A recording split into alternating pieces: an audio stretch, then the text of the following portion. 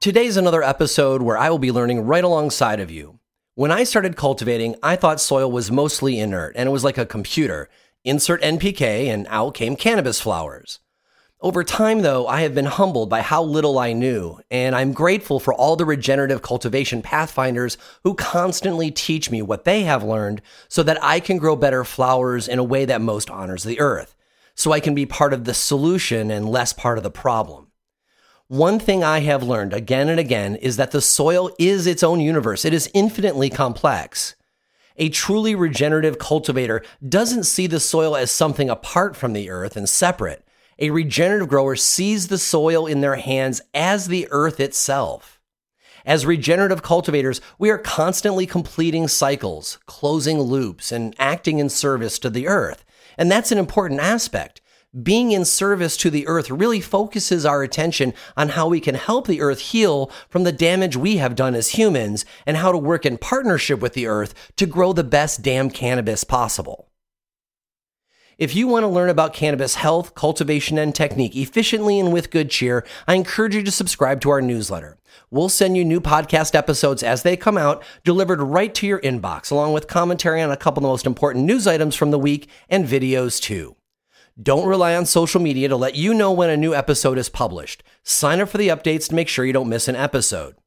Also, we are giving away very cool prizes to folks who are signed up to receive the newsletter. This month, our friends at Magical Butter are awarding our winner a fantastic 4-pack gummy bundle, including a Magical Butter countertop extraction machine, filter press, a decarb box, gummy mixes, and gummy molds too. A $432 value. Sign up for the Magical Butter newsletter now at magicalbutter.com. And to win, go to shapingfire.com to sign up for the newsletter and be entered into this month's and all future newsletter prize drawings.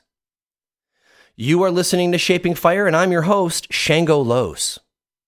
My guest today is Cuauhtemoc Villa. Cuauhtemoc Villa is a highly respected and sought-after regenerative soil educator.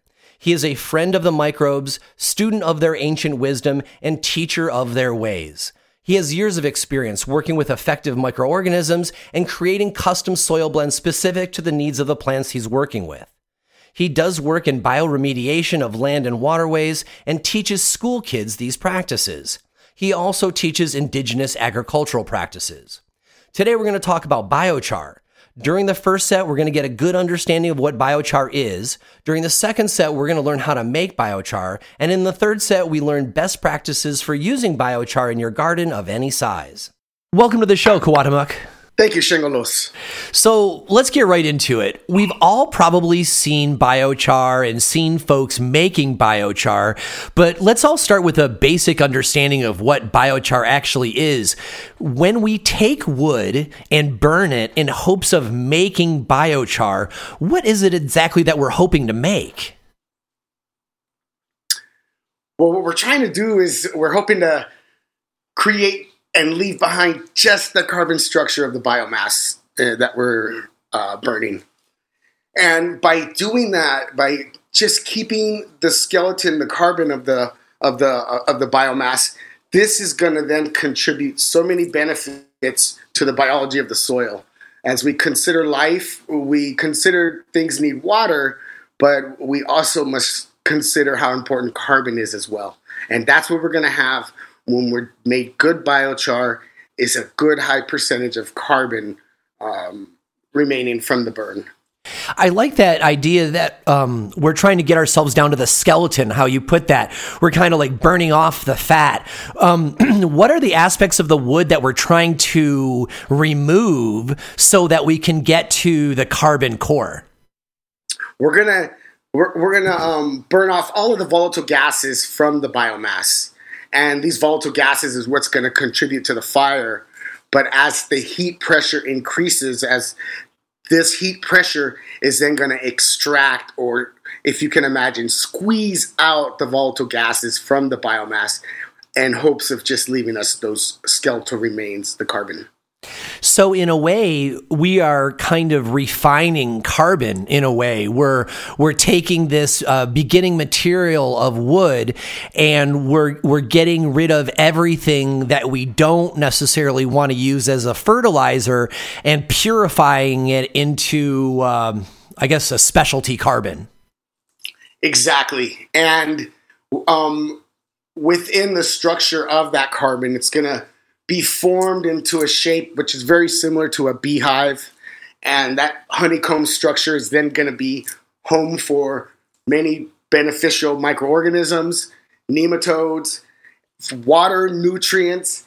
But I think most of all we got to remember is these bones or these carbon remains also have electrical information about that plant in which it grew in. And this becomes a major contributing factor in the regenerating growth of the new successors of that plant. All right, I'm gonna bring us back to the electrical information in a minute. I want to start with your first point there on honeycomb, the honeycomb structure. So this may be too vague of a question, but I'm going to give it a shot anyway. Is there any explanation for why, when we burn wood, we're left with the honeycomb? I mean, it's such a unique shape and it's so detailed. Do we know why after we burn it looks like that? Yeah, it's the pattern and the energy in which drove the force of that plant to transport water and nutrients up and down. So, I call it skeletal remains, but it can also be looked at as veins. But it's the pattern and structure of that particular plant or tree. And this becomes very important because each structure within each plant and tree is going to be created differently. And it's in the diversity of those structures which allow many different kinds of microorganisms to then call that carbon home. So each unique structure will foster a unique set of life form.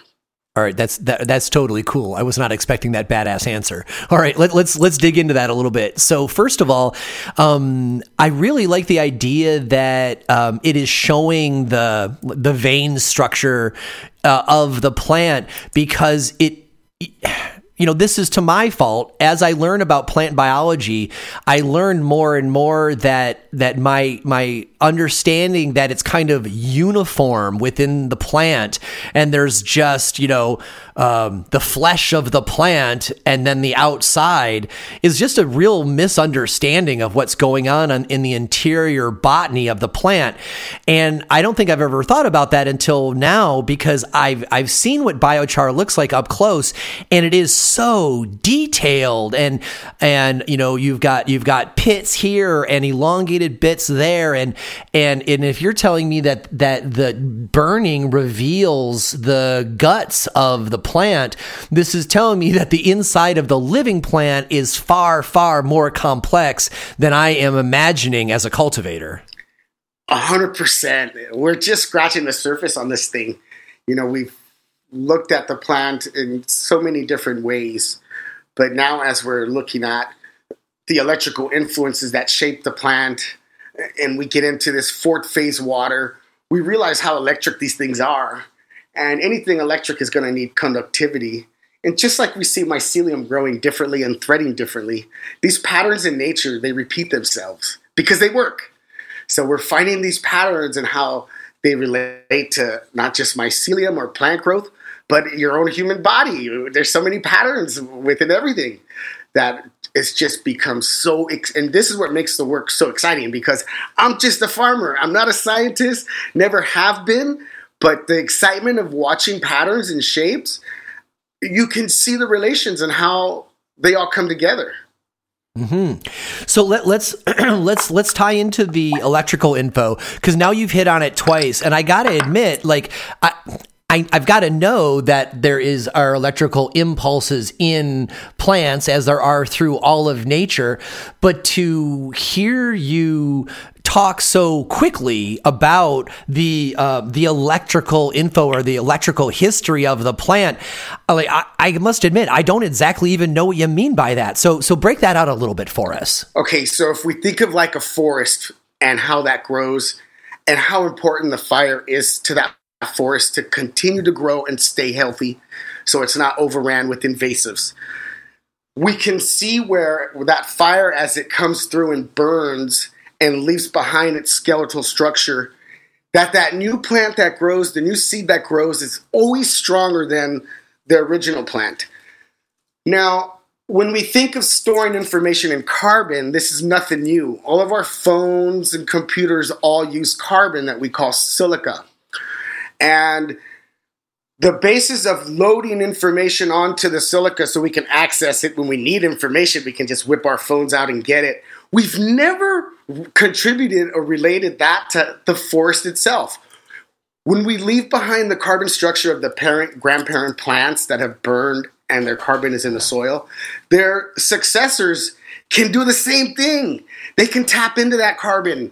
They can know the relationships their parents and grandparents had, meaning trees, and how those symbiotic relationships worked because it's in the carbon structure of the char. And this is what makes the forest so intelligent and evolves the way that it does because it stores information. And even now we realize there's microorganisms, these electron microbes that can join together, create a force that can influence a lightning strike into an area.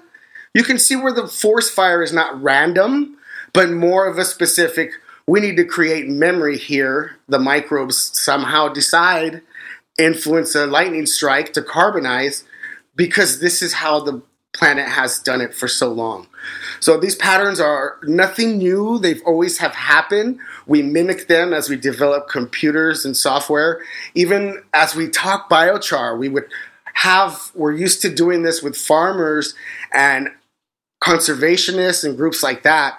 But now we're getting the semiconductor industry in the workshops because they're looking for other carbon sources besides silica to create computers.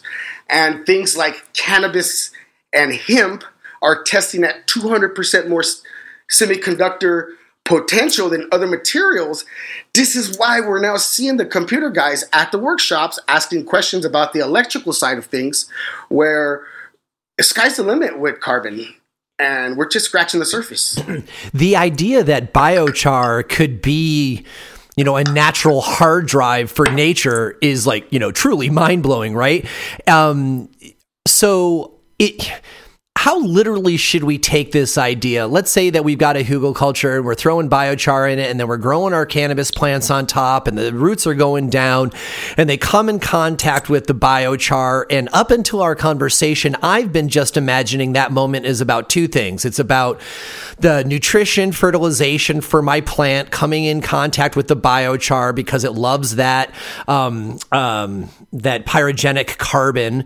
But then also it is touching the roots of my cannabis plant are touching the biochar, which is a home of microbes, and so it's providing them a variety of shelter too. So that's cool.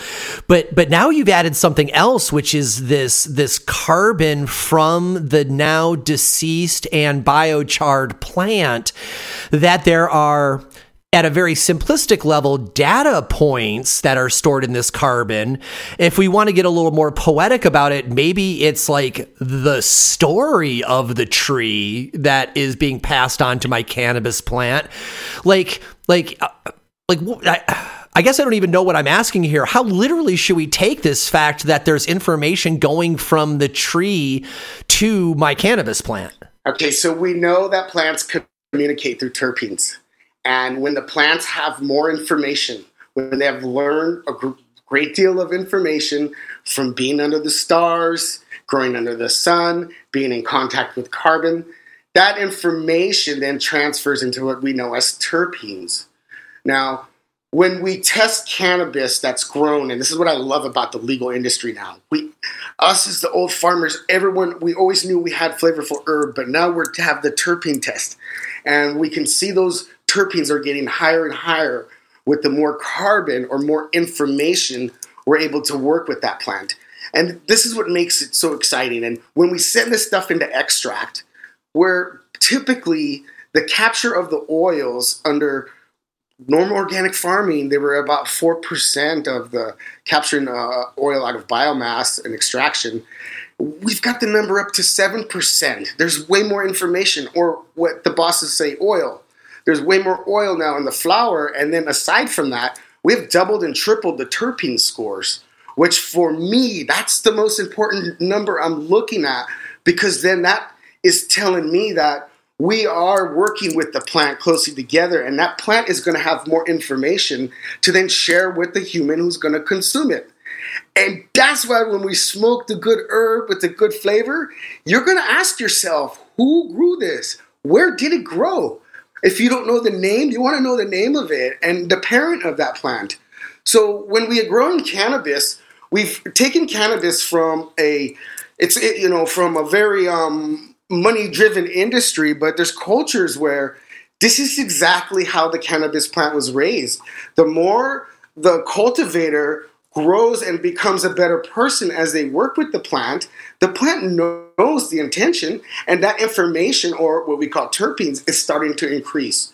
And this is why special growers, not just with cannabis, whether you're doing farm food or grapes, wine, there's certain things where you can do the same inputs, but if the heart of the farmer is not in the position of continuing to want to grow and make and improve himself, then that information becomes limited.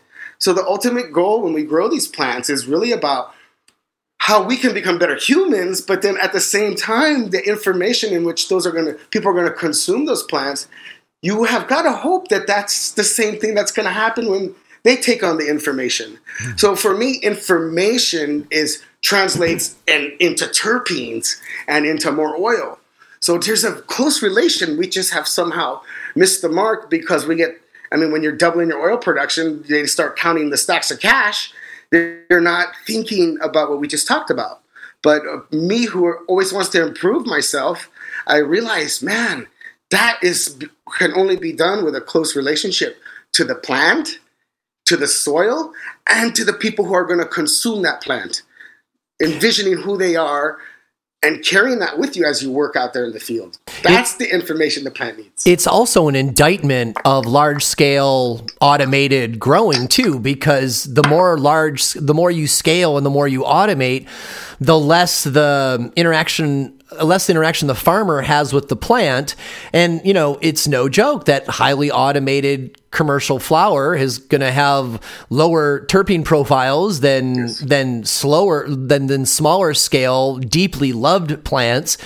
And, and your argument is that, if the farmer's not involved and the terpenes percentages are lower, it is very true that the cultivator is communicating less with the actual toker. And that's a really interesting idea.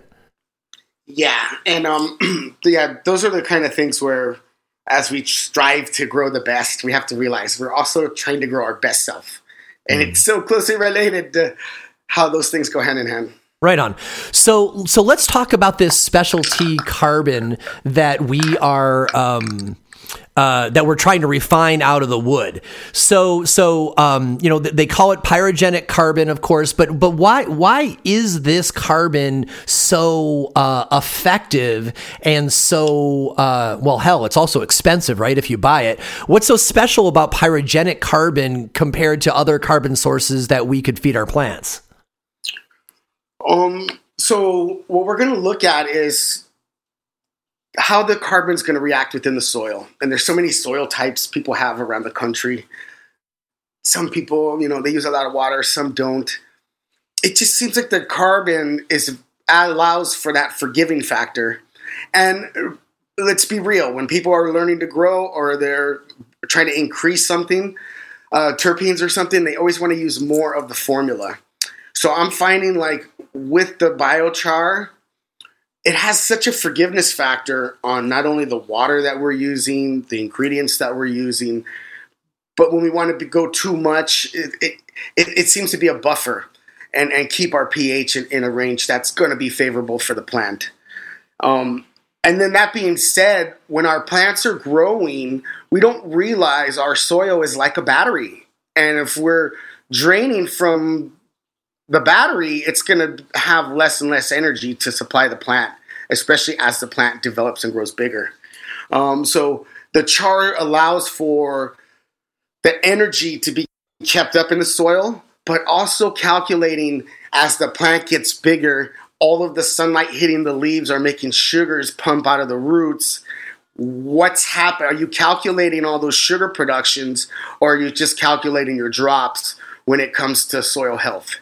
So when I have the biochar and I'm getting the sugar production, that's exactly what I want when it comes to growing microbes. So it seems to just allow the microorganism development to thrive much more efficiently. I mean, with permanent housing, come on, who wouldn't thrive? It has hard permanent housing, it has water, it has food, electricity. That's everything you need to live. So these are the kind of things that we have to consider when we're developing soil. In your description of it, it sounds like pyrogenic carbon is kind of like a flexible, knowing, athletic carbon, like good for any soil in the country, can change and mold itself to what you need it to be. It sounds like it's kind of like a super carbon, or something. It's a carbon goal that is just going to simply outperform our other usual sources. Definitely. And you mentioned the cost. The cost is like super high right now. But what fascinates me is the USDA just came off of a program where they're giving away char free. Every farmer in the country. I was talking about this the whole time. We got very little cannabis people to sign up, but tons of hazelnut farmers. But here's what's happening. The USDA is understanding how we're developing food with no carbon. It's like making houses without a building code. So by them supplying the carbon free to the farmers, they're going to be able to continue to collect data, and then they're going to send out portable biochar units so that the farms can collect their own biomass and convert on site. So my point is, the agencies now are seeing the value of char and trying to get it in the hands of people now. So now it's up to the people to do their homework to figure out, okay, were they just talking this good thing to sell us biochar, or is it something good for the soil? So when I see the USDA now getting involved, I mean, if you're doing something other than cannabis, you know about the food production issues we have for our areas, especially low-income areas. This is why they're trying to get char to everybody so we can have sustainable food. So it's just not for driving your cannabis up to a certain level, but it's really about developing soil for long-term investment. And we have major players now giving it to people free. Wow, right on.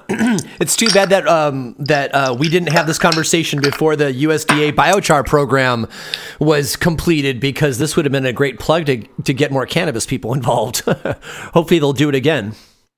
Yeah, and Shango, for sure, when next time it happens, I'll contact you as soon as I get the info, so we can continue to support community use. Yeah, I'd love to support farming. I would love to support that message. Okay, so let's circle back around to the advantages of the biochar now that we've got a better idea of what it physically is.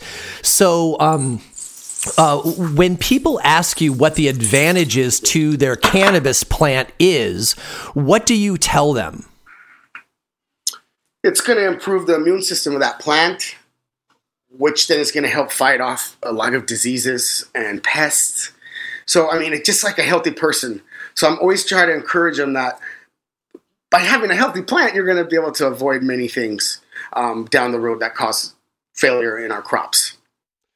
So it's not that the biochar itself is necessarily changing the plant. It's that the biochar is, providing homes for the microbes so that there's a buffet of nutrition in the soil, and that it is good at holding water. And so the plant is less likely to dry out, and the rhizosphere is less likely to have the microbes cyst up. It's kind of essentially a soil regulator, and it's through that regulation that the plant is going to have better color and better structure and better pest resistance?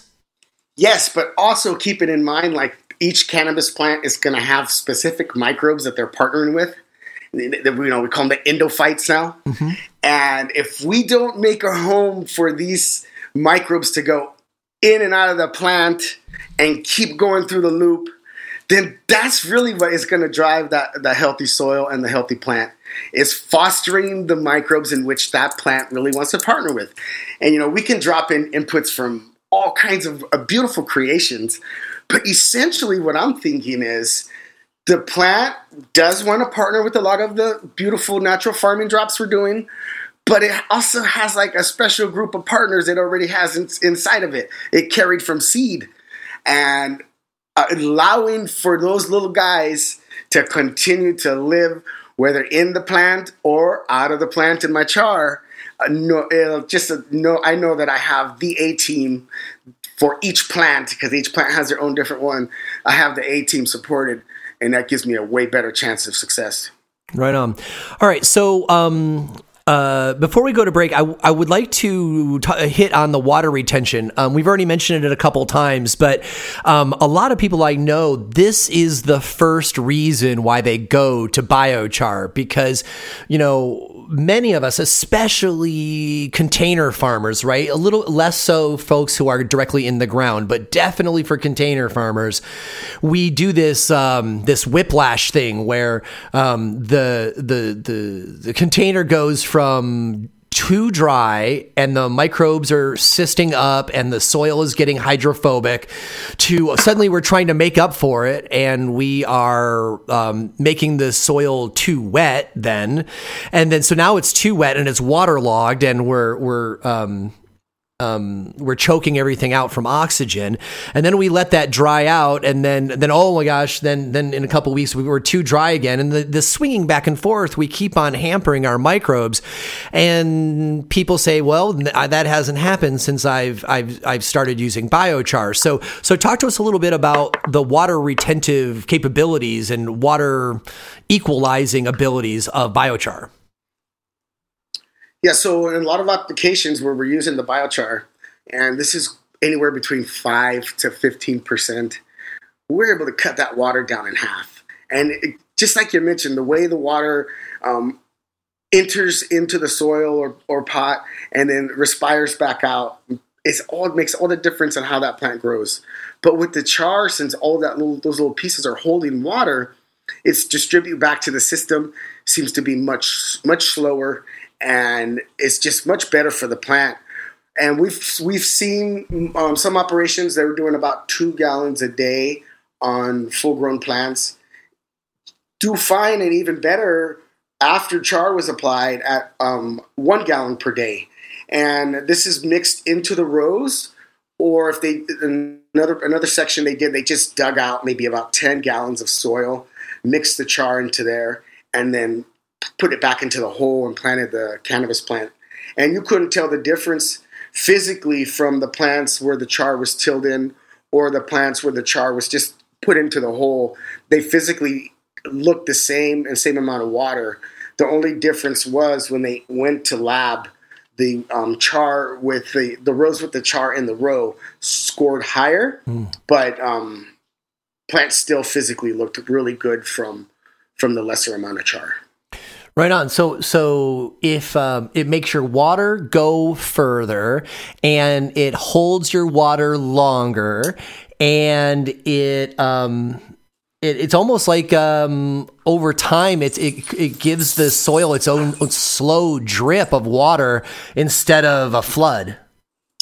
Definitely. And then when you think of like below all that, where all the water's leaching down into, when you have the micronized char headed further down into the soil system, it starts to aggregate the soil differently. The biofilms are different, and all of these contribute to water holding capacities when you have these things going for you. That micronized biochar is probably at the core of why biochar regenerates abused and old soil, right?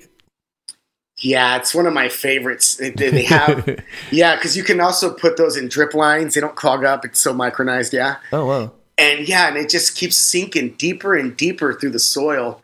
It's definitely more costly to use that very fine activated, they have even activated carbon style, but the results are so quick and they can integrate into many systems, whether you're doing hydroponic or soil. So these are always like the one quick shot. If they allow me to do anything to their system, I'll pump into some very fine micronized char, and the electrical charge back to their soil always translates into plants praying. Then that's where you get more and more work. When people see their plants lift, that's when they become more receptive. And it doesn't take long when you add the char. There is just something about the healthy glow of a praying cannabis plant to make you believe in the strategy you're using, isn't there? It's just, I think it makes every cultivator glow with pride. No, that's really how we know, right? I mean, when you come to work the next day after a drop and they're doing that, I call it plant yoga. No, because the cells are just so hydrated. They're reaching. You can just, it looks like they're stretching. It's a yoga. And it's nothing better than to come to work in the morning and see them doing that.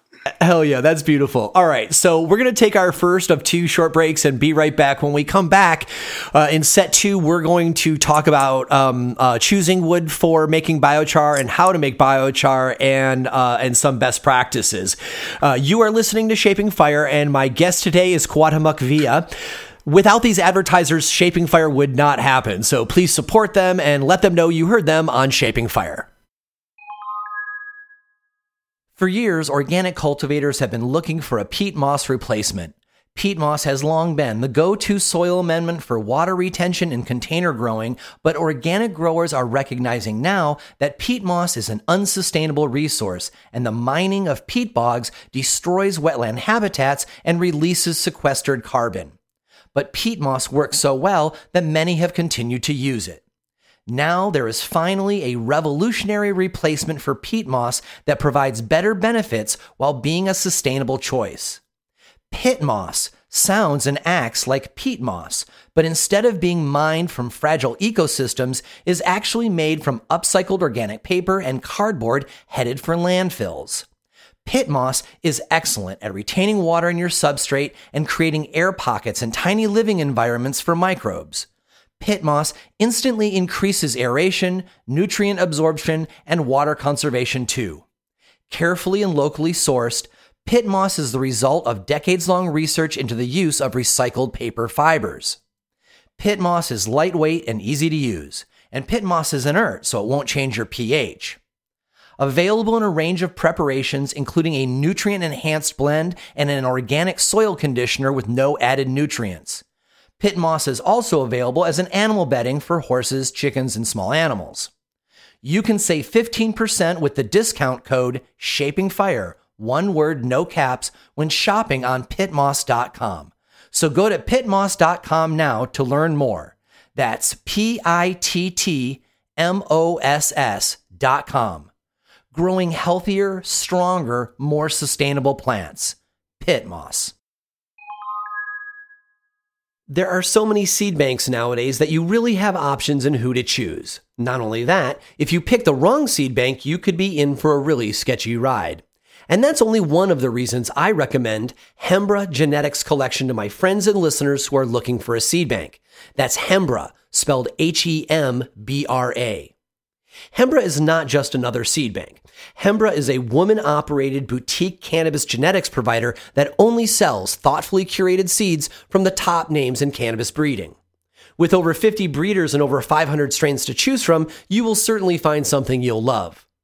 Hembra Genetics has something for everyone with over 350 feminized strains, 200 regular varieties, and over 100 autoflowers to choose from. Names you know you can trust like Humboldt Seed Company, Night Owl, Canorado, In-House Genetics, Fast Buds, and Gnome Automatics. We both know that there are other seed banks who will take your money but have no customer service. I invited Hembra to advertise on Shaping Fire after hearing so many good stories about them from my friends. They have A-plus customer service with lightning fast response times. In most cases, Helene and Caitlin will get your order out the same day you place it, and you'll usually receive your seeds in just a few days. Most seed banks are simply not this organized or interested in getting your seeds to you this fast. But Hembra cares. You even get free seeds with every order. Helene and Caitlin get it. They have been in the cannabis growing scene for over a decade. So save a few bucks by using this discount code too. Use the code SHAPINGFIRE, all one word, at checkout to save 10% off your order. Buy seeds from good folks who will get you great seeds reliably every time. Visit HembraGenetics.com today. That's Hembra Genetics. As cannabis regulations become more demanding and consumers become more educated, it is increasingly important to avoid the use of chemical pesticides when cultivating cannabis. Beneficial insects have been used for decades by the greenhouse vegetable and ornamental plant industry, and today many cannabis cultivators are moving from sprays and chemicals to beneficial insects. Copert has the beneficial insects, mites and nematodes, microbials, sticky cards, and air distribution units you need to partner with nature to defend your garden. Whether you manage acres of canopy or have a simple grow tent in your home, Copert is ready to help answer your questions and help you transition away from chemical sprays towards clean and natural solutions. Since 1967, Copert has assisted growers in identifying pests and devising reliable solutions while providing healthy insects and mites that will protect your yield. Since the 1990s, Copert has been a leader in cannabis pest and disease control worldwide and have highly trained consultants to assist you in Canada and the United States from coast to coast. With their global network of grower support, Copert can help. Visit Copert.com, choose your country, and get detailed information. That's Copert, Koppert.com. For the most up-to-date cannabis-related biological control information, you can also check their Instagram at Copert Canada. You know getting away from pesticides is good for health and good for business, and Copert is ready to help. Visit Koppert.com today. Welcome back. You are listening to Shaping Fire. I am your host, Shago Los, and my guest today is Cuauhtemoc Villa. So before the break, we were talking about what exactly biochar was and the advantages to the plant, to the rhizosphere in the soil, and pretty much the earth itself, and certainly the now microbes having homes are definitely stoked too. But this set, we're going to talk more about actually how to make biochar, because as we talked about in the first set, if you're going to buy biochar, it's actually quite expensive, and it's really not that hard to make. And like many things in our cultivation scene, it's time or money, right? You can save a lot of money if you make your own ferments instead of buying your own fertilizers. And in the same way, if you've got enough time, if you make your own biochar, you can have a super powerful ally to your cultivation without actually having to pay your hard-earned money for it. So let's start by talking about what kind of wood we should use. Now, during the first set, you said that, these different types of woods, they have got different botanical setups inside of the plant, inside of the tree, inside of the shrub, whatever we're going to make the biochar out of. And those provide different types of homes for different microbes. So that's great. But I would believe that, over the years, you have tried to make biochar out of lots of different types of wood, and you've got to have some of your favorites, and for good reason. So talk to us about what you think through when you're choosing the wood you're going to use for a biochar burn. Okay, so as I mentioned before, one of my favorite personal plants, it's the cannabis and hemp plant. First of all, because in our industry, nobody does anything with the stems. And being that they're 200% more conductive than other chars, that just allows for more electricity in my soil. And I get to close the loop, too, in our industry by bringing that into like we're doing at a veggie farm. Here at the island where I live, I'll grab the cannabis stocks from the producers on the island and then bring them to the veggie farm over at Topaz Farm, where we'll use it to grow vegetables. But my second favorite would be blackberry. Blackberry, if you think of the inside pulpy material inside of that blackberry, when it chars, all of that pulp turns into this beautiful crystallization that is easily micronized at that point. And who doesn't have a lot of blackberry up here in the Pacific Northwest? Yeah, right. Yeah. So that one's been super cool. But I love doing like the hardwoods too. Any of the hardwoods are going to just get so hot and burn at a temperature where you're just going to be able to add in other materials to the, because the hardwoods are burning so hot, I can maybe add in other kinds of wood I'm maybe not too crazy about. But because of the high heat, it's going to give me a different matrix of a honeycomb structure, and that's what really excites me, is the matrix of the honeycomb. But really, I love to see what people bring. We opened up at our farm for the community just to drop off their biomass, just so we can convert as much as possible. And I was finding like the apple prunings just made an amazing char as well. So it's a whole discovery. I learned off of grapevines. Those were the first conversion piles that we did out in Napa. And when they would rotate the vineyards, they usually would take them to the dumps, but we started turning them into biochar, and just incredible char coming from the grapevines. I got to admit, I'm really surprised that you are talking about, let alone preferring, what I think of as soft plants, like the cannabis and hemp stalks and the blackberry versus hardwoods. I really thought that the answer to the question was you were just going to tell me a varieties of trees that you liked.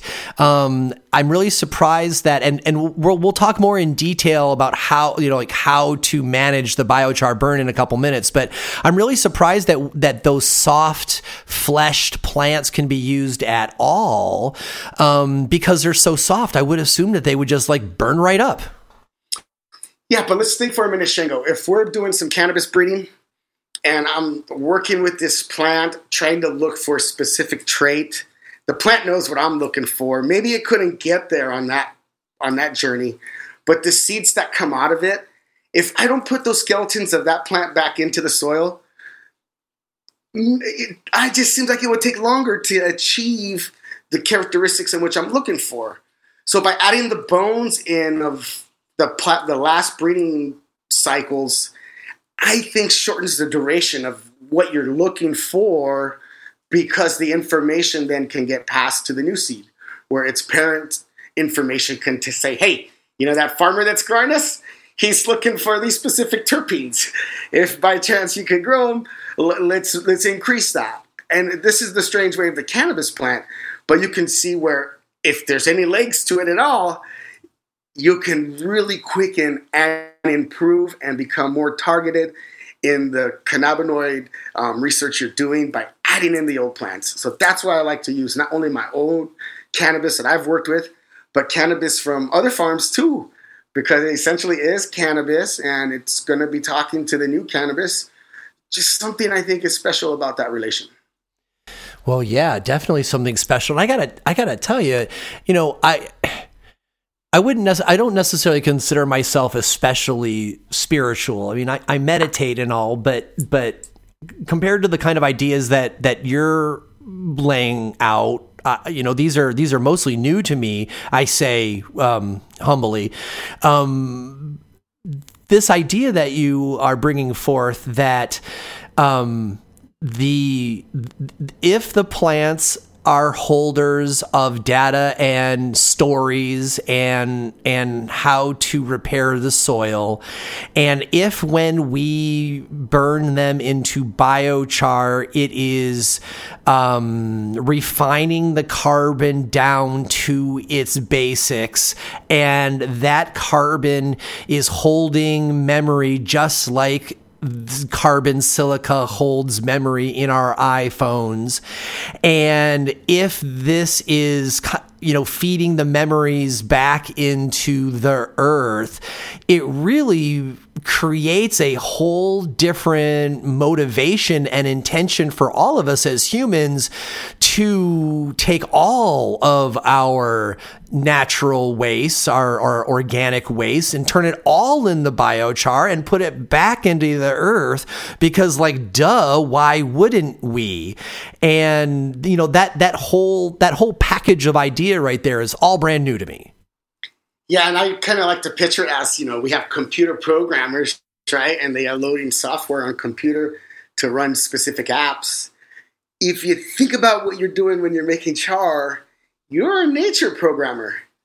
And that char can be in the soil for hundreds, thousands of years. It can have that information.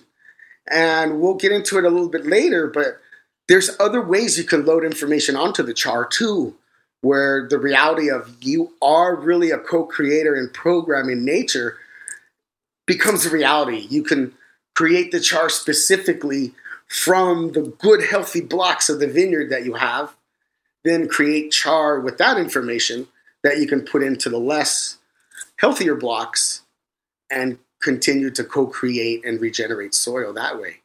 Right on. That's awesome. All right. So we've talked about your favorite types of wood and why we want to use different types of woods because they make different types of housing structures and then they carry different kinds of information. How about the worst to use? Are there any types of woods that you have come across where you're like, okay, most all of them are great, but this one is really not going to get you where you want to go? Is there any wood that we should avoid? No, but you do want to avoid using wet wood. You can buy a moisture meter. I think they're about $40. You want to use wood that's between a 15 and 22% moisture. Any biomass within that range, it's going to combust beautifully. The only problem you'll have is when you're using wood that's wet. That'll make a lot of smoke. The temperature may not go up. And making biochar in the Pacific Northwest, because it rains so much, this is very important because you don't want to make char and create a bunch of smoke. If char is made correctly, you can use that smoke to drive the combustion. So moisture meter it'll keep you from, all wood is good, you just got to make sure it's dry. All right. So for all of us cultivators who cut corners, I happen to be one often, unfortunately, and we don't have moisture meters. Clearly, a freshly cut tree is going to have the highest percentage of moisture, whatever that may be. I do have a fireplace, though, right? And so I am very used to the idea of taking down a tree and bucking it and then putting it in piles, and then it'll be good the next year. Can you give us like I don't know, just like a rule of thumb or some guesses for us about how long after we take down a tree before it would be good for making biochar? Is it the same strategy as making effective firewood, or is it faster than that? Yeah, so if we had our trees stacked from our cuttings from the spring, they should be dry enough to burn in the fall. Okay. A lot of times, too, if we make the piles but throw a tarp on the top, they'll release enough water so we can burn. Like if I cut piles in the fall but threw a tarp on them, by springtime, they wouldn't have taken in all the rainwater and released their water. It'd be good to use.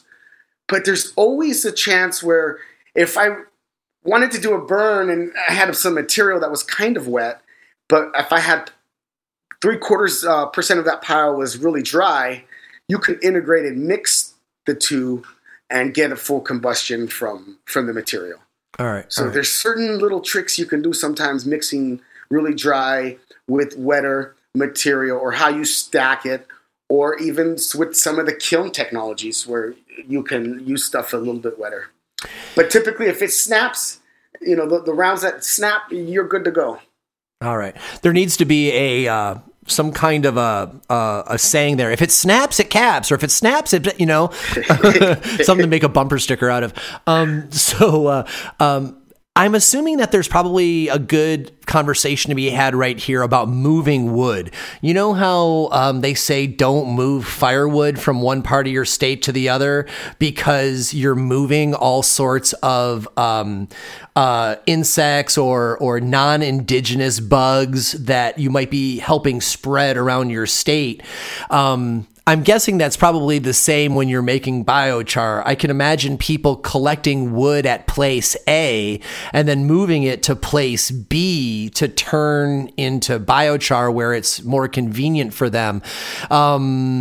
We probably shouldn't do that, should we? Yeah, there's times where that can be very dangerous ecological wise. But I mean, there's times where some biomass can be moved. You have to look at how it's collected, where it's stacked. Try not to put like a blanket rule on this thing where we have to sequester carbon. That's a fact.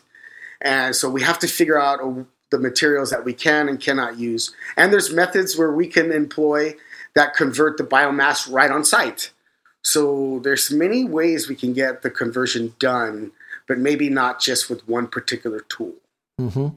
So all of us who are natural farmers are very much into IMO, indigenous microorganisms, the microorganisms that are in your locale, in your neighborhood. They're your neighbors. And so let's do what we can to beef them up and use them in your local gardening. And I can imagine that same kind of idea might go for the trees and other plants that we use to make biochar, where if we're saying, like you did in the first set, that our trees are holding, memories, if you will, of how to beat a particular pest that it beat several years ago. And, it's still cellular knowledge for the plant, that it might make sense to focus on making biochar with the kinds of plants and even source them locally, because locally sourced plants are going to provide a biochar that has got memory of your area. What do you think of that? No, that's the direction it's going. All the conservation agencies now are employing the prescription burns that they call them. Forestry groups that are doing in-place conversions. This is exactly why, because you can't import those goodies. They're created on site and must be left on site. It's happening 100%. All right, cool. All right, so let's start going through a process of making biochar. Now, I've seen biochar. I mean, there may be many ways, but I've only seen two. I've seen people who dig a hole in the ground that's pretty deep and has got pretty steep sides, and they throw everything inside of that and they burn it. And then I see people who are using what do you call those things? Like metal things that are round. Kilns? Sure, kilns, drums, yeah. Drums. That's what I was looking for. Kilns is a pretty sexy name. I just meant like oil drum looking things. So which do you prefer, and does it matter? Okay, when it comes to making char, most people on farms are just doing burn piles, and they're burning their waste. So what we try to encourage them to do, instead of just burning their waste, if they employed a different burn technique to their traditional burn piles, they can be left with char. The method in which we're teaching them is referred to as the conservation method. The conservation method is simply when you light that pile of biomass, and these biomass, you have to check your local regulations for maximum pile size. But what you're going to do, instead of throwing a bunch of gas and lighting that pile on fire, what you want to do is towards the top, you want to put smaller material and create a type of a bird's nest, if you will. Bird's nest where when you light that fire, if you light it from the top at that bird's nest, when that little bird's nest starts to burn and combust, it's going to excite the biomass just below it. And as it heats up and excites that biomass, the gases are going to come out of the wood and fuel that little light on top. Now, as that little light on top is burning, you'll notice smoke start going into the top of that top lit fire. Smoke is actually combustible, and we don't realize that when we make our fires, but by lighting at the top and allowing the smoke to come back into the flame, it's going to drive that top fire even hotter. So the more smoke that's coming out, it's actually the fuel for that fire at the top. And this is what's so cool about it, is because you don't no longer have those particulates going up into the air, but coming into the flame front for combustion. You could reduce the particulates from these burn piles where you've seen them at the farms smoking out all the neighborhood. But if that smoke is going into the flame front, driving the combustion, that top lit fire is going to get bigger and bigger and heat that pile up so that the volatile gases get released from the fire, and combusting all the smoke. This is where the practice of the art comes in of a conservation burn. As that fire burns that pile down, you're going to notice the white little ash on the top of the material. That's the part where you want to extinguish the fire so that you don't turn the carbon into ash. The ash is basically oxidized carbon, but you do want to get the gases out. So learning when to pull the trigger on that fire takes some practice. There's a ton of really cool videos on YouTube where people are using conservation burn with different sized piles and materials, but you'll be able to notice when they cool that fire down. And this is the part where the natural farmers, you guys are going to love, because when that fire carbon is in flux and in heat, it basically has a memory that's neutralized and is pretty much waiting to receive new information. The hotter I drive the carbon, the more I erase the old memory from that. Now you say, well, you said V has a lot of good memory. Why do you want to erase it? Well, this case, there are times where I want to erase some memory from carbon to load it up with new memory. And the new memory is essentially all of the great ferments that I've been creating. And these ferments can be from your healthiest plants, or like I mentioned, your healthiest parts of the soil. If you can record that information of healthy soil in a liquid tea form added to your water at the cooling process, you're going to then add more memory to that carbon. And this is where you get even more exciting, because you are essentially programming the carbon. Now, when they discovered the Terra Preta pits, which means black earth, the biochar pits in 1960, Cornell University went down to the Amazon to look at these carbon pits that were 10 to 15 feet of biochar, but alongside them were Japanese scientists. And the Japanese scientists did tests on the biochar that still in America we don't do. And they not only looked at its physical properties, but they're very interested in its electromagnetic properties. And in particular, its potential to cast out what we know as far infrared. Far infrared has the ability to have microorganisms self-divide. We know that as mitosis. It's a type of a thermal type of a heat, but at the same time, it's also a vibration. It's like hearing your favorite songs while you're working. And this just gets the microbes cooking and going. But when the Japanese scientists left the Amazon in the 1960s, they came back and they started playing with what we know today as bioceramics. And these are simply ceramics, silica quartz, like the quartz crystal that you got sitting around your house, or, quartz crystal. They'll grind those down and fire them at 2,000 degrees to erase the memory, but then cool it. They'll cool it with the EM, effective microbes, and they create this amazing bioceramic. So Japan has been playing with many forms of bioceramic, whether they're mineral influenced or in Dr. Higa's case with EM, microbial influence, but their physical ability to cast electromagnetic frequency in the far infrared at about 12 to 15 inches away from the bag lets you know, like, we know nothing about, there's so much more to learn. So when we create our carbon and our biochar, and we keep in mind that the principles that adding in these high-power microbial teas are then going to create a physical and an electromagnetic property to the char, I hope a grad student will pick up on testing different electromagnetic potentials of char created under different IMO recipes and different consortia that could potentially increase the regeneration capacity of soil. All right. So much in what you just said. So I'm going to go all the way back to the conservation pile, but I want to tell folks that anybody who was just turned on by this idea of bioceramics,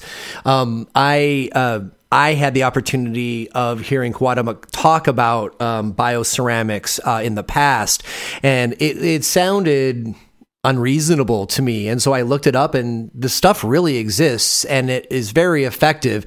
And some of the trials that they have done just putting bioceramics near other products that improved their improved taste of wine and things like this is like truly amazing.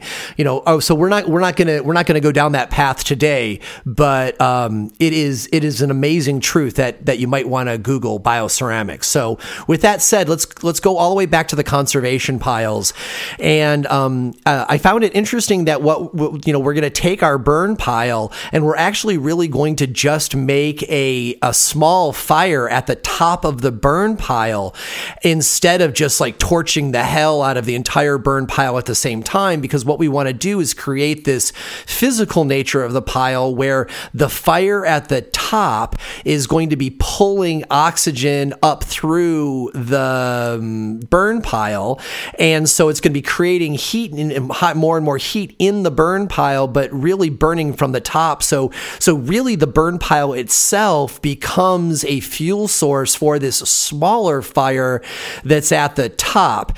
And then you said, well, that, when you're done, that's also where you are going to extinguish your fire before it turns to ash with water, so that you're left with the biochar instead of just, powdered ash.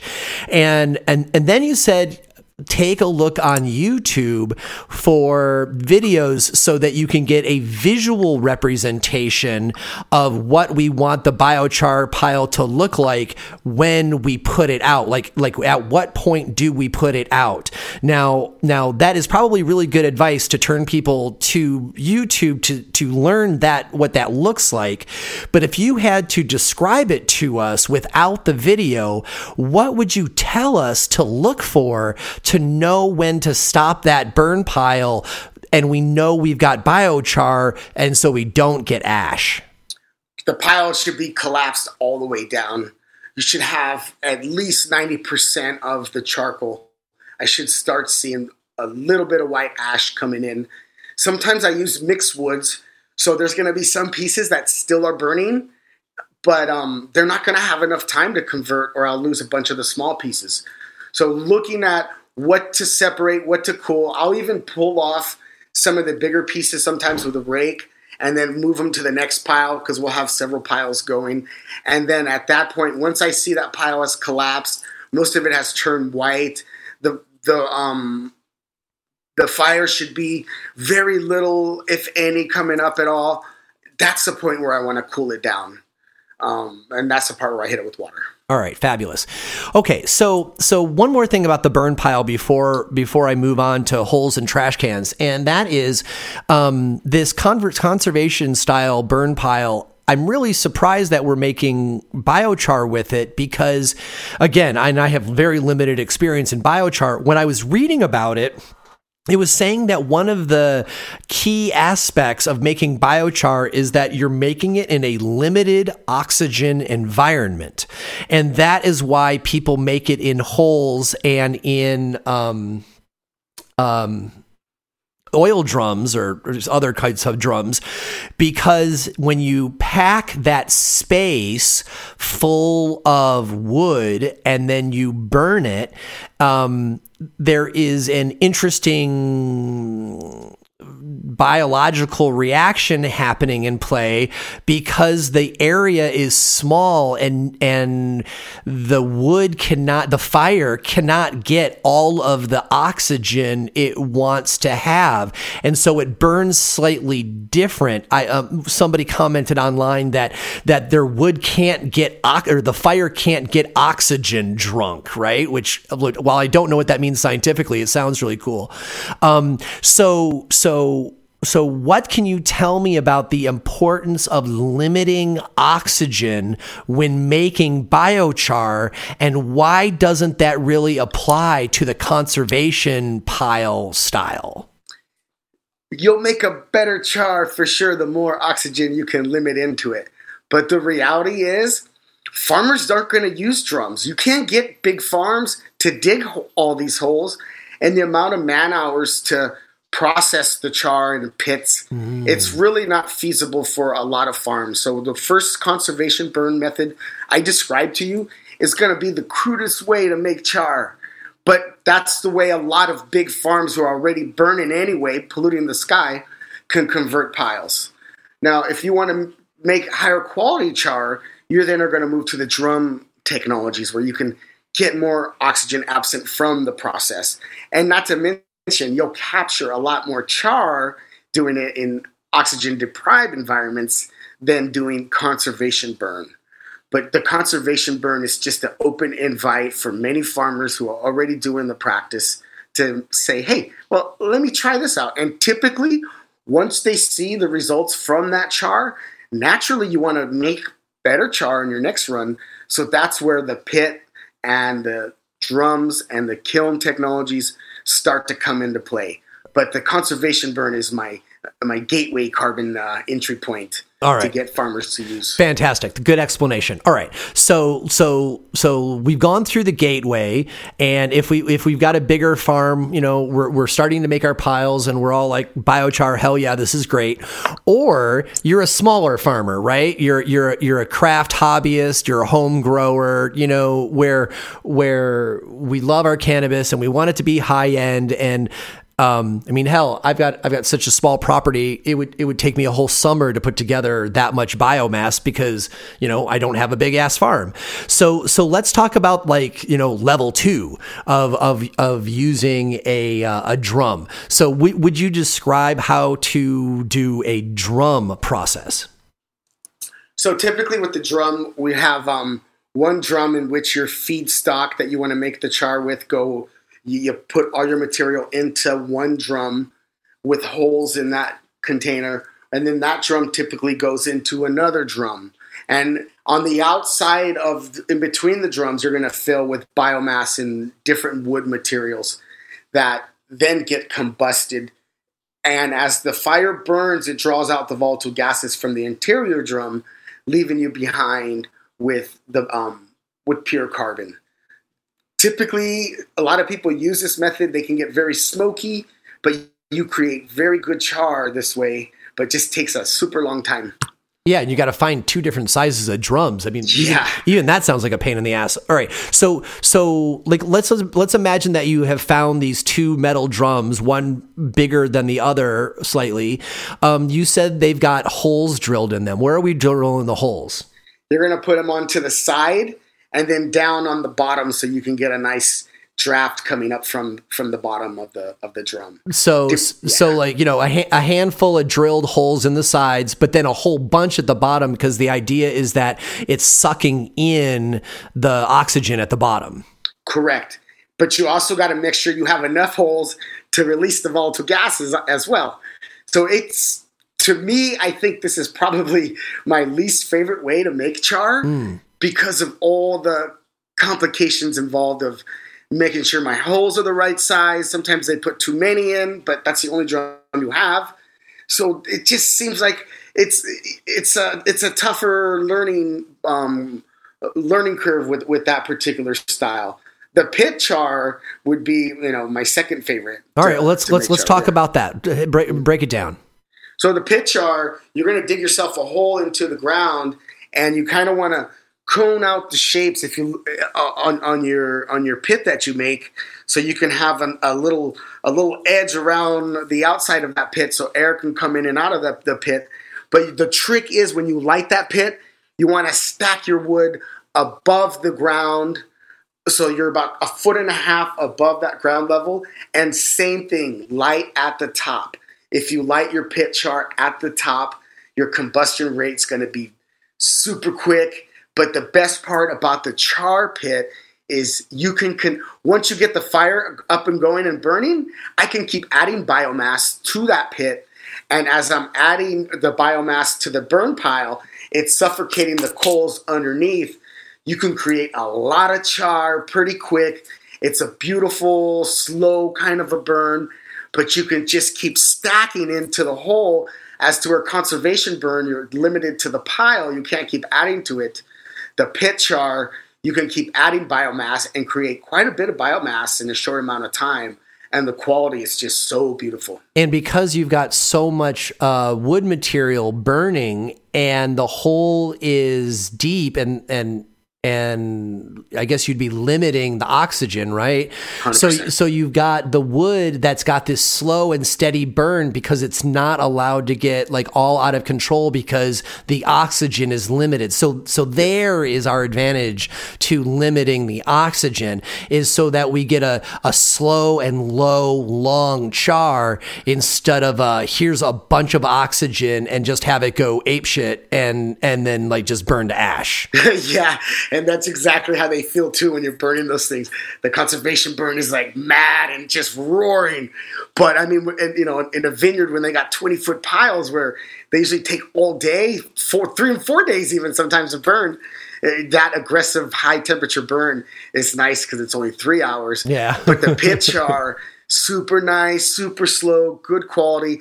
And it's even, once you get the fire nice, I can even throw in a little bit wetter wood because it's just going to combust all within the heat. So I could convert more biomass, that's probably not favorable because of that nice, calm, high heat from all right. pit char. So scaling up, like making more biochar once you're already kind of sold and successful, is easier than probably doing it the very first time when you got to learn how to do it. So if we are, for this example, let's say that we're just talking about a home cultivator. Let's say that they're just like doing 20 plants or something, and they want to produce biochar for the summer.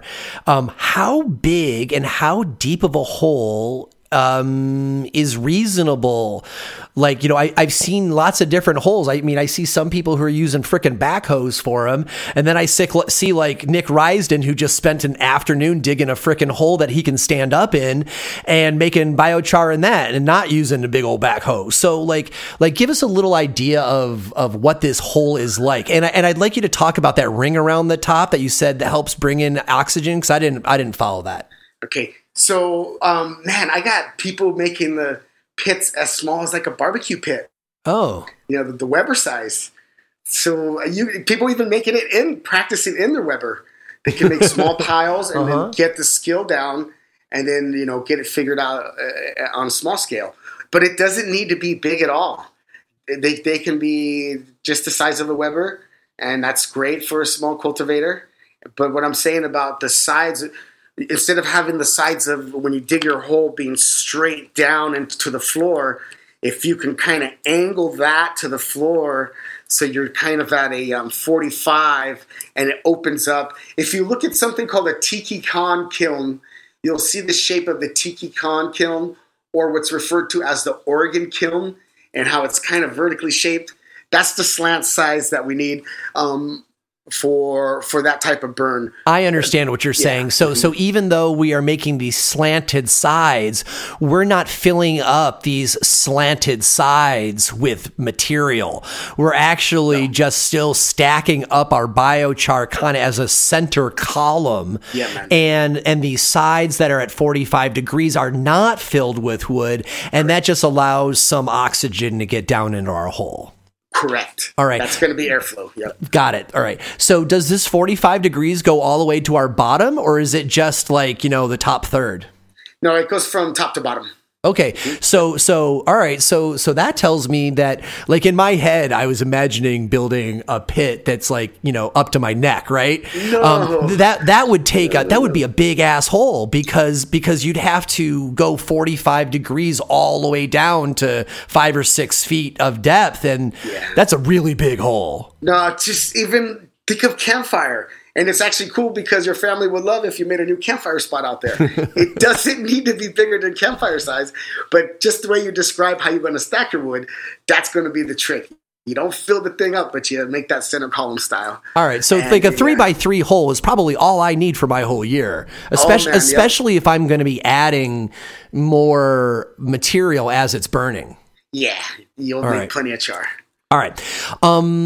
This hole, and we started the fire at the top, and it's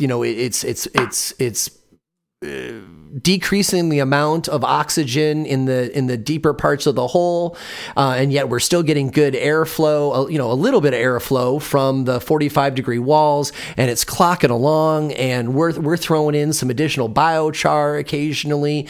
Are we just leaving the top open, or are we covering it at all? To extinguish? No, while it's burning. Yeah. So the trick is you want to, and it's even referred to as a flame on the cap. You want to make sure you keep a flame on the cap of that pit, because if that flame is what's going to do all your conversion, and that flame is actually going to keep oxygen out of your carbon as well. So if you look at flame cap kilns or flame cap pits, you'll see how they maintain it with the flame on top, and that's going to be your key. So you may need to add in different size materials at different times of the combustion to maintain that ring all the way around the top, that ring of fire on the top. And that's going to be your converting feedstock into biochar. Why doesn't the flame, that cap flame, why doesn't it work its way all the way down so that I've got this like total pyre? As it's releasing gases from the wood and meeting the oxygen, that's our combustion point there. So the oxygen doesn't make its way down into the carbon for oxidation. Oh. Mm-hmm. Yeah. Wow, this is a real badass skill to learn. It's so much fun. All right. So I do want to go back to while we didn't really dig the drum version, I do want to ask one question that's burning, good pun, in my mind. And that is, you said that we've got the two different sizes of drum, and we've got burning material in the center, but we've also got wood material between the two layers of drum. Are both the interior and are both sets of wood going to be used as biochar, or is only one of those sets of wood going to become biochar? Good question. Only one, the one in the interior drum on the inside. The outside so what's the stuff on the outside ash for? That's the heat that's going to then excite the volatile gases from the interior drum and get it to release without actually being exposed to the fire. All right, cool. That's good enough. And since it really does make sense that the vast majority of us are probably either going to dig a hole or do a conservation burn, we're not going to go into the drum within drum version anymore. And if we have excited listeners to go find out more, you and I have done our job, right?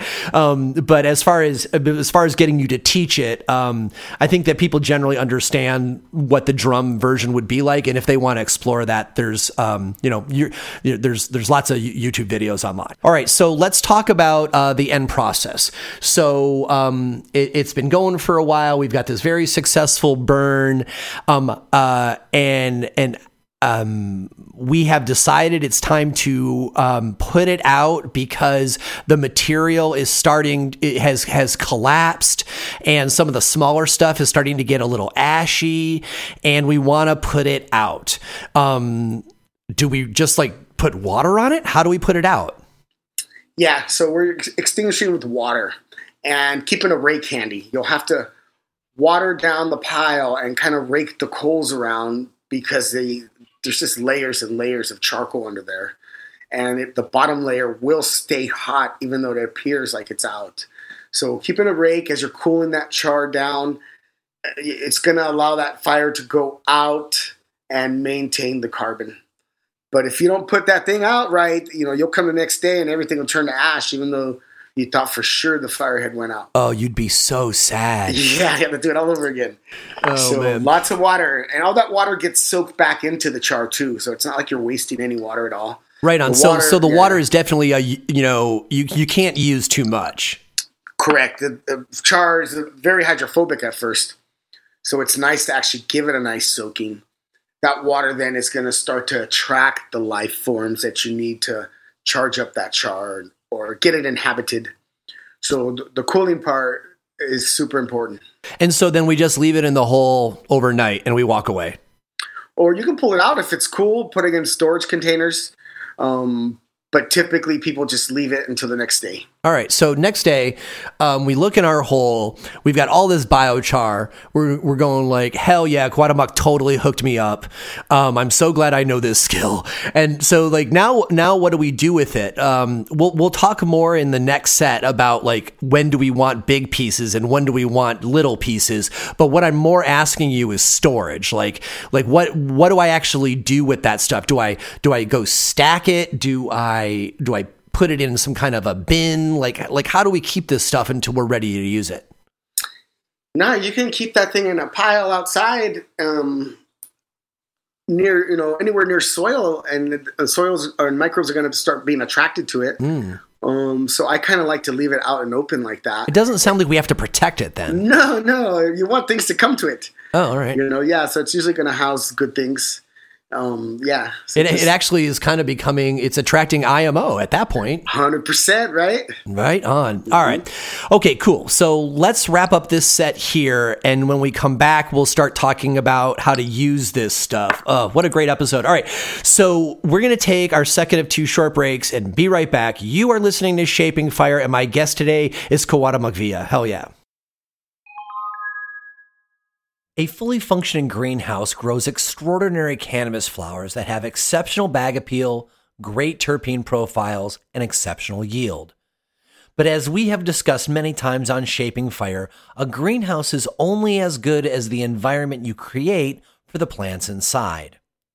Biotherm has been on the forefront of developing and installing highly efficient greenhouse solutions since 1980. Whether new construction, major upgrades, or a retrofit, Biotherm's cultivation climate solutions are tailored to each grower's specifications.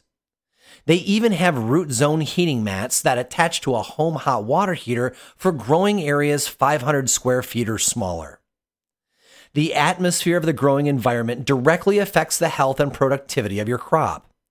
Biotherm offers heating, cooling, dehumidification, and CO2 enrichment to optimize the air your plants breathe and optimize plant growth by enhancing the elements within the cultivation space. Biotherm's dissolved oxygen irrigation solutions will improve the vitality of your water and the efficiency of your hydro delivery system. When you implement Biotherm's systemic innovation, you'll experience increased yields, improved plant vigor, and increased resistance to disease and pests. Biotherm offers free phone and email support for everything they sell and will help you troubleshoot and diagnose issues to get your equipment back online.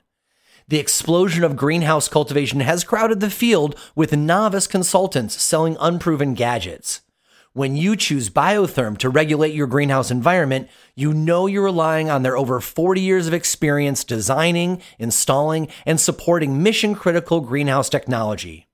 Your plants deserve nothing less than Biotherm. Visit biothermsolutions.com today to learn more and request a quote. One of the challenges with buying autoflower seeds is that often you'll have as many different phenos as you will have seeds in a pack. That can be fun, sure, but so many varieties in one pack is a sign of an immature seed line that hasn't been worked enough. I prefer my autoflowers to be worked enough that each pheno in the pack really captures the aspects that the breeder was intending. This is why I recommend Gnome Automatics to my friends and listeners who grow automatic flowering cannabis seeds. Gnome Automatic seeds are not just crossed and released. They are painstakingly sifted again and again, tested in a wide range of conditions, and taken to a level of maturity that each plant will be recognizable by its traits. Traits that were hard-earned so that you can have your best growth cycle ever. Gnome Automatics became a trusted and loved brand in cannabis over the last 10 years as Mandalorian Genetics and recently changed their name to Gnome Automatics. The only thing that has changed is the name. Founder Dan Jimmy continues to pour his passion of breeding cannabis into every variety he releases for you to grow. Check out the Gnome Automatics Instagram at gnome_automatics to see the impressive plants folks are growing. You can score Gnome Automatic seeds in feminized or regular at your favorite seed provider listed in the vendor section of their website. Farms interested in bulk seeds of more than 1,000 should reach out through the website too. While on the website, be sure to check out the Gnome Automatics shirts and other merch section. If you want reliable seeds, hand-built from effort, expert selection, and experience, choose Gnome Automatics. Once you've discovered the benefits of using cannabis, it's a very small step to start making your own edibles, gummies, lotions, tinctures, and concentrated oils at home. Magical Butter has been helping cannabis consumers become self-sufficient for over a decade. With the easy-to-use Magical Butter countertop botanical extractor, you can create high-quality cannabis products to your exact specifications at a fraction of the cost of store-bought edibles. I talk a lot on this show about the importance of home growing so you don't have to rely on others to feel healthy. Well, the Magical Butter machine can empower your personal health by putting you in control of how you use cannabis in your daily life. I've been making my own butters and oils on the stove for years, and I much prefer the ease of using the Magical Butter machine. I just set it and walk away. With the simple touch of a button, the Magical Butter machine grinds, heats, stirs, and steeps your herbal extract, all at the correct time interval and temperature for the perfect infusion every time. As a result, you achieve your desired infusion easily, safely, and consistently. Check out the Magical Butter Instagram to see the machine in action. And don't feel like you have to go it alone. There is a huge community on Facebook called Magical Butter Users United, sharing recipes and best practices so you can learn at your own pace from others who are already doing it successfully. Now is the time to get your own Magical Butter machine and save money while enjoying cannabis. Use the discount code SHAPINGFIRE, one word, no caps, to get 10% off. Visit magicalbutter.com today. Welcome back. You are listening to Shaping Fire. I am your host, Shango Los, and my guest today is Cuauhtemoc Villa. All right, so here in the third set, we have this beautiful biochar that we have already made during set 2. And what are we going to do with it? You know, Cuauhtemoc already told us that we don't have to keep it safe. It's great to lay it out. It's going to start attracting microbes from your neighborhood, which is exactly what we want to do with it. And now we want to use it. Now, granted, in the audience, there's lots of different sizes of gardens, right? We've got people who are doing huge ass hugel cultures, and then we've got folks who are using huge ass containers, 100, 300 gallons. And then you've got like a bunches of people who are using containers that are like sub 20 gallons. And then you've got people who are, maybe want to throw some in their house plants too, right? Cause this stuff sounds like such magic. I'm going to want to put it in my like simple ornamentals. Right. So let's start at the top. I'm imagining when you're done with a burn that you are seeing these different sizes and you are starting to think about what's going to be used for what. Can you kind of walk us through your thought process when you're looking at this pile of various sizes? Yeah. So before I was really anxious to crush it all and make it all the same size. But later on, I started to realize how good it was to have different sizes in my soil. So I kind of I do crush a little bit, but I leave it mainly in its raw form. It falls apart pretty good as we handle it. Mm-hmm. So let's say that we're doing a hugel. Let's start at the biggest size. Are you satisfied just for putting your big ass pieces, your branches or whatever in there? Or do you want to have a variety of sizes in every growing environment, just based on the size that you're into? Like, small, medium, and large pieces, but scaled to whatever you're growing in. Yeah, hugel mounds are one of those recipients where they can actually take any size. And the pieces I mentioned that don't quite burn, but you can tell they've been charged and need more time, they're actually some of the best in the hugel mound. So for the hugel mounds, I find them the most forgiving for all the different sizes. It's when we get into the pots and containers where I try to stay towards the smaller pieces of char. So those big thick pieces that didn't fully get charged up. They they still got hard centers. We shouldn't feel bad about that. That is going to bring its own set of advantages to the party, and we certainly shouldn't like ignore it or not include it. It's just going to be helping in a different way. Yeah, it's going to be half Hugel and half biochar, but still contributing to the system. And these are the pieces where typically we don't know what to do with them. They're not quite char. They're still kind of woody. So the mounds just take them and do wonderful things with them. All right, cool. When we are putting the biochar into, assuming that we have dug into the ground a little bit, because like I know that some people just make Hugel mounds and they don't dig in, but I'm picturing some amount of digging into the ground. What ratio of the biochar do we want to have in that hole? You want to go anywhere between 5 and 15%. Depends on how much you have. Okay. So is this a situation where up to 15% more is better? No. Yeah, no, not at all. So how should we decide whether or not we want to use 5% or 15%? Like if I have enough to do 15%, should I always do 15% and stop at that? Or are there ever any times where like, no, because I'm using this other thing, I should only use 5? No, just mostly char's so expensive, people don't have it in abundance like that. All right. Well, let's say that like you've made your own, right? So you're biochar rich. We would want to use 15%. It sounds like. Yeah, 15% allows for like sometimes if you go too much char, there's this weird little adjustment period depending on the kind of char that you have, soil types. I just found like 15% on the max just allows for good soil development and not robbing from the host, and allows me, and like I'm always planting as soon as I use the char. Some people don't do that, and especially like Hugel mounds. I think when we use the right biology, I always plant in my Hugel mounds as soon as we create them, and a lot of people they say no, you can't do that. So these are the kind of things where I found 15% allows me to develop the ecology I need for that first season, and just keeps me in a good position for food production for that year, or medicine. Right on. I've heard that often myself. People say, oh, I just built this Hugel culture, so we're not going to use it this year. We're going to use it next year. But then I've had like a lot of friends who like build their Hugel culture and they're all like, well, sure, it'll be better next year, but like, let's plant it this year and like get it going and get it primed. And then they grow these like insane plants that are just incredible.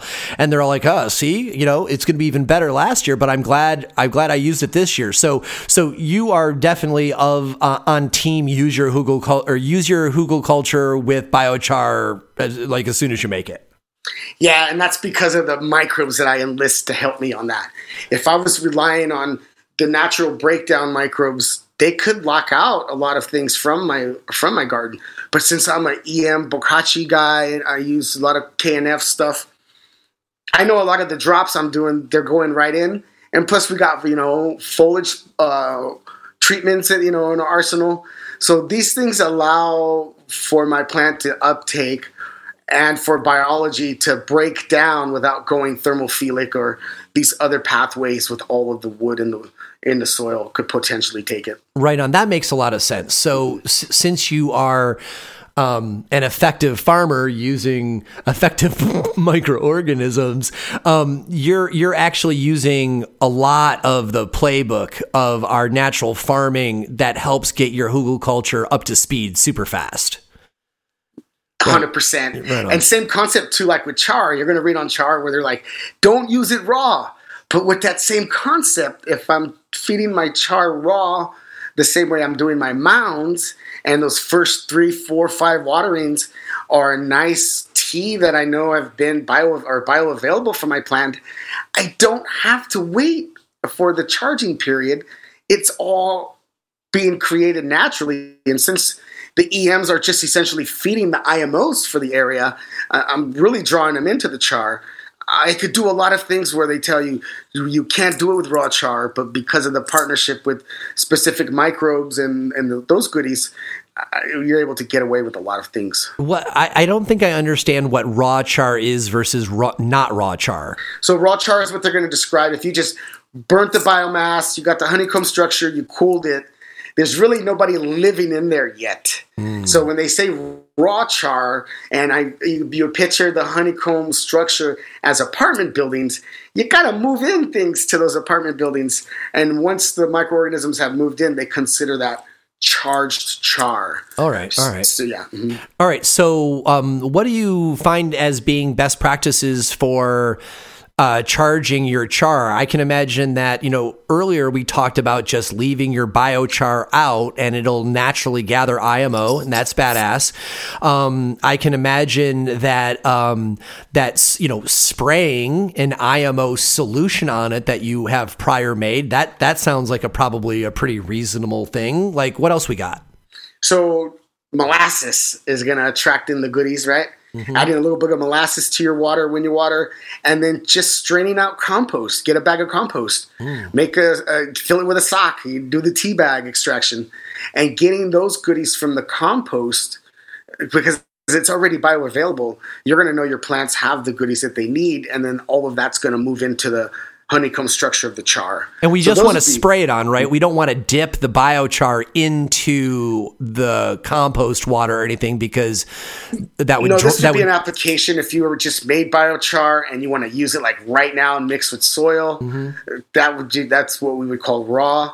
Or if you wanted to top dress with the char, you have your gardens already up and going, but you still want to add char, you can add char to the surface, but then water in with a compost tea, and then that will begin to get the char part of the system. I can imagine that if you're going to top dress with a biochar, you're going to want to also top that with soil or compost, because isn't biochar its most effective when it is kept moist, right? So having it on the top where it's wet, dry every day as it gets watered, it's going to be harder for microbes to establish, I can imagine. And so, but if you cap it with some compost, well, then now it's under the compost and it's going to stay moist all the time. Yeah, but evaporation is going to come up through the top. So if you are on top, it still does get some moisture, but scratching that thing right into on the surface gets it down into the playing field. Mm-hmm. So keeping that in mind. But if you got slugs and things like that are eating your plants, leaving the bigger chunks on the top and around the plant, they don't like to crawl on that. Scratchy, yeah. Mm-hmm. It's very scratchy. So there's times where we'll top dress, but big chunk around the base of the plants to keep crawly things off of them. Man, biochar is like a do everything member of your garden. Yeah, 100%. All right, so let's talk about containers. Now, we have an idea of how much to use at up to 15%, 5 to 15% in our hugels. Are those numbers, about the same for containers, or do we need to adapt for some reason? Every soil type's going to be different, but typically I'll run between 3% and a 10% for container gardening. Mm-hmm. But I'm also watering during my growing cycle with, you can take that char that you have and make extracts too with that thing. So you get just the dust particles. So there's a lot of times where it seems like you have less at the initial start, but if you're continually adding in with your drops, your plants are going to love it, but you're building up the carbon, the electricity, energy of that soil. So keep it in mind. Add it in not just a one-time drop. Go micronized on that. Go top dress on it. But always think about your soil is draining. The plant's growing bigger. That energy is going somewhere, so you're going to have to recharge that, and carbon's going to be that recharger. All right.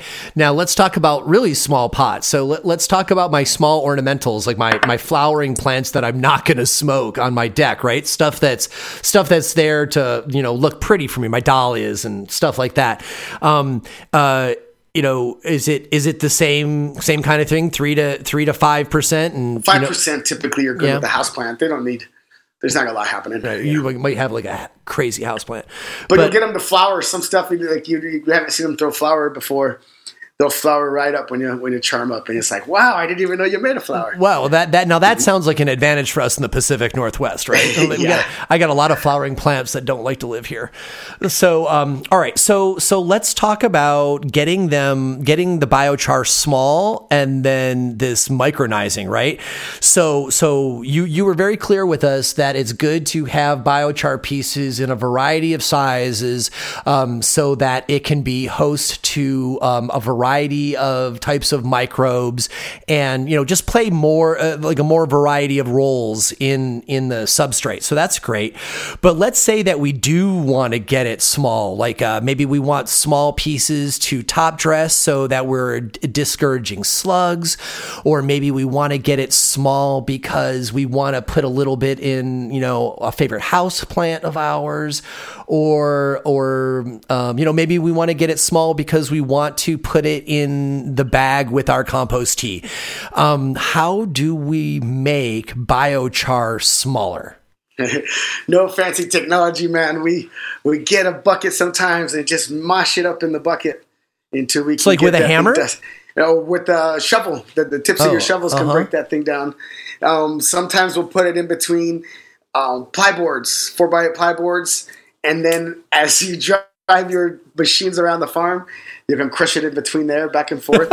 And then I've seen some of my friends, their wives don't like it, but they'll put it in the driveway.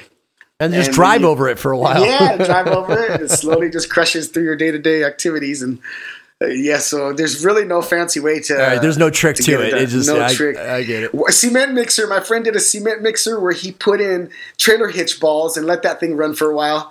And that broke it up kind of nice. So, but like for me, I've got access to lots of burlap coffee bags, right? And so I can see me taking it and putting it in that, and then honestly just kind of hitting it with a hammer, just because, like at small scale, that might be what works for me. Beautiful, I love that. All right. So, okay, so.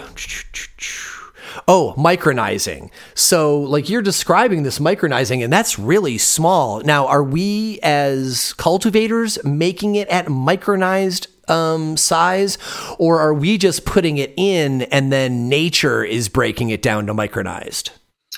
Both. And as we bang it around, it's like glass, right? So every time you move it, it breaks down smaller and smaller, which I advise you to wear a mask when handling the char because you're going to breathe it in. But nature, too, is going to break it down small. And these are the parts where, as you're watering, you're scratching the surface, you're moving things around, the char is going to work its way down into the soil. Cannabis has such a short life cycle. I prefer to break pieces of that down if I'm watering in my compost teas. I definitely love to add the char with almost all of my drops, simply because it's that insurance. When we're out there in the doing cultivation, you always are at that point where you want to give the plants all that you can. And I think every farmer can relate to this. And I call it the hire me or fire me drops, where, you know, the plants are telling you, give me this, give me that. And you're thinking in my head, like, oh my gosh, we're really pushing you girls. Should I do this? But then when you make the drop and it works out and you have the insurance from the char, these are the parts where they're going to hire you. But I've seen people do the same drops without the char and thrash plants. They didn't have the buffer. You get fired. So this allows the insurance for the cultivator. Yeah, to cover up your screw ups and make man, 100%. Yeah, well, we love that. The end result is the plants they use all that electricity, and it just turns into yoga. Plant yoga, fabulous. So why don't you kind of like bring us home here, Cuauhtemoc, with here at the end of the show. I have heard you speak before, and you have spoken a lot about the interaction, the electricity, the interaction between the biochar and the microbes. And, you are a very systemic thinker, right? You're constantly thinking about the relationships between all the different players who are in the rhizosphere. And I think that as natural growers, the more and more we're thinking about about soil as as a community that we are supporting, and less as the soil being like this NPK eating robot. I think that we become more allies with the soil instead of domination of the soil. And, we are adding something that sounds like it is, a very potent, cause of growth. And I would expect that if we take, the simple communities, if we haven't been using biochar and we start using it, I can imagine that there will be a new environment in our soil for all of the microbes and for our plant, and then eventually us to smoke. Like, everybody wins. Will you kind of like speak to this idea of what it means to add this electrically gifted biochar to our soils, and what might be experienced by the soil? Okay. So I'm very fascinated with conservation work and ecology. And what I find out is places around the world where there's the most macro life, the most diversity, plant life, where there's most diversity living, and they look at the soil, it always has a high carbon content. And it's loaded with char. So this tells me that when it happens at the micro level, and you can see it at the macro, something must be going on. It becomes like nature's playground of life. There's just so many relationships happening. I have to ask myself, what role did carbon play in that? And then when I think further back as to even how our whole planet started, you can see where that carbon relationship is hand in hand with water. So we're only here for a short time on this planet, And it seems if there's something we can do to co-create life and foster life and leave our permanent mark through carbon, that's the real investment. Money comes and goes. But to say that this investment we're making today is going to be here in 1,000 years, how many things can you say that for? And when you take on and have the realization like, dude, I'm making a difference for 1,000 years, you stand different. You walk different. You feel like you got a purpose. And it makes it an even playing field. Because all of this I picked up, which is barely a GED education. I sucked at school. Straight gangster from the streets. But when I learned to work with the plant, and the plant taught me about soil, look how I end up on your show, talking about things the homies would never believe I picked up on. So not only does it create life on the planet, but it seems like it creates life within yourself. And something about being on this rock, especially in these times, right? Mm-hmm. And you feel like, man, I can do some good. Especially when we've done so much wrong, I'm grabbing it with both hands. Hell yeah. So I feel like that life force that's even within me, it must transfer over into life around me. And these are the kind of things where people feel like we can do something. We can't wait around for someone to come in and do this work. It's like, this is what we're born to do. All of us in some way is born to co-create, whether we're creating soil or we're creating art. You got to believe it influences each other, and this is going to be the key. It's not a financial thing. It's not a money thing. You can't eat none of that. But the soil and the next 1,000 years I can affect positively. And even spreading the word, if just one person starts to make char who's listening to this and starts to program nature, and finally starts to realize, wow, I could really do something. Watch what happens to that community. Because if it transforms a little area into so much life, what does it do to an area where things aren't going so well? When you add the carbon and the microbes to an area, watch it change. Pick a spot. Don't tell nobody. Pick a spot, a neighborhood, and start adding this to a spot. Come and visit that spot. Add regularly. Watch what happens to that spot. Birds show up. Butterflies show up. Hell, people with a picnic basket might even end up there who you never saw a picnic there before. Because something happens when you change the soil that somehow changes the macro. And we're part of that macro thing. So I hope that this was able to make you feel like you or have already been doing something. So much of your natural farmers, man, it's like you don't realize what role we're playing here. But I hope this continues to inspire, not just to create, but to share with each other how we're doing these things, to share with the younger generation, because that's the ones who need it the most. Wow. Well, I definitely feel inspired. I feel all juiced up. So, I don't think we might as well leave it there. That's beautiful. Quattabuck, I'm so honored to have you on this show. And, this is our first conversation. I appreciate your friendship and I look forward to interacting with you more. And, I guess for now, thank you for being a guest here on Shaping Fire. And I look forward to meeting you again in person. Thank you, Shango Los, for having me. Pleasure to talk to you and our first conversation be recorded. I've been a big fan of you for so long. I remember seeing you at Emerald Cup a couple years back and wanted to go talk to you. You were so busy. So this is great. Well, I'm really glad that we had this opportunity today. So thank you. Okay. Blessings, brother.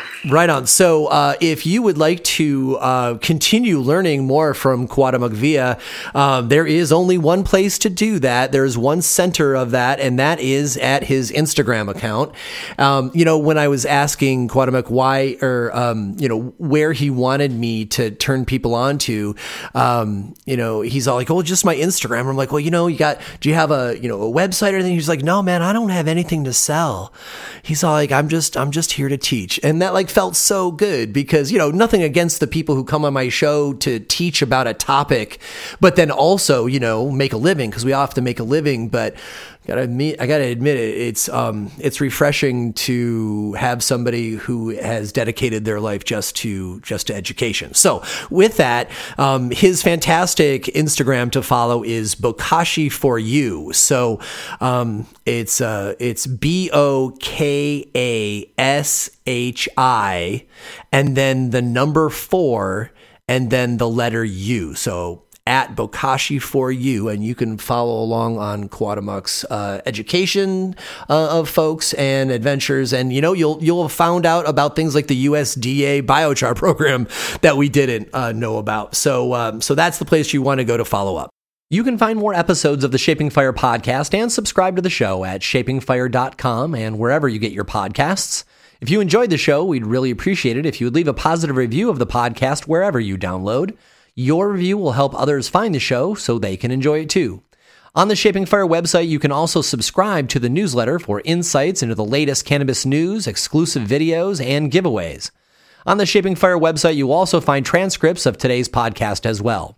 Be sure to follow on Instagram for all original content not found on the podcast. That's at Shaping Fire and at Shango Los on Instagram. Be sure to check out the Shaping Fire YouTube channel for exclusive interviews, farm tours, and cannabis lectures. Does your company want to reach our national audience of cannabis enthusiasts? Email hotspot@shapingfire.com to find out how. Thanks for listening to Shaping Fire. I've been your host, Shango Los.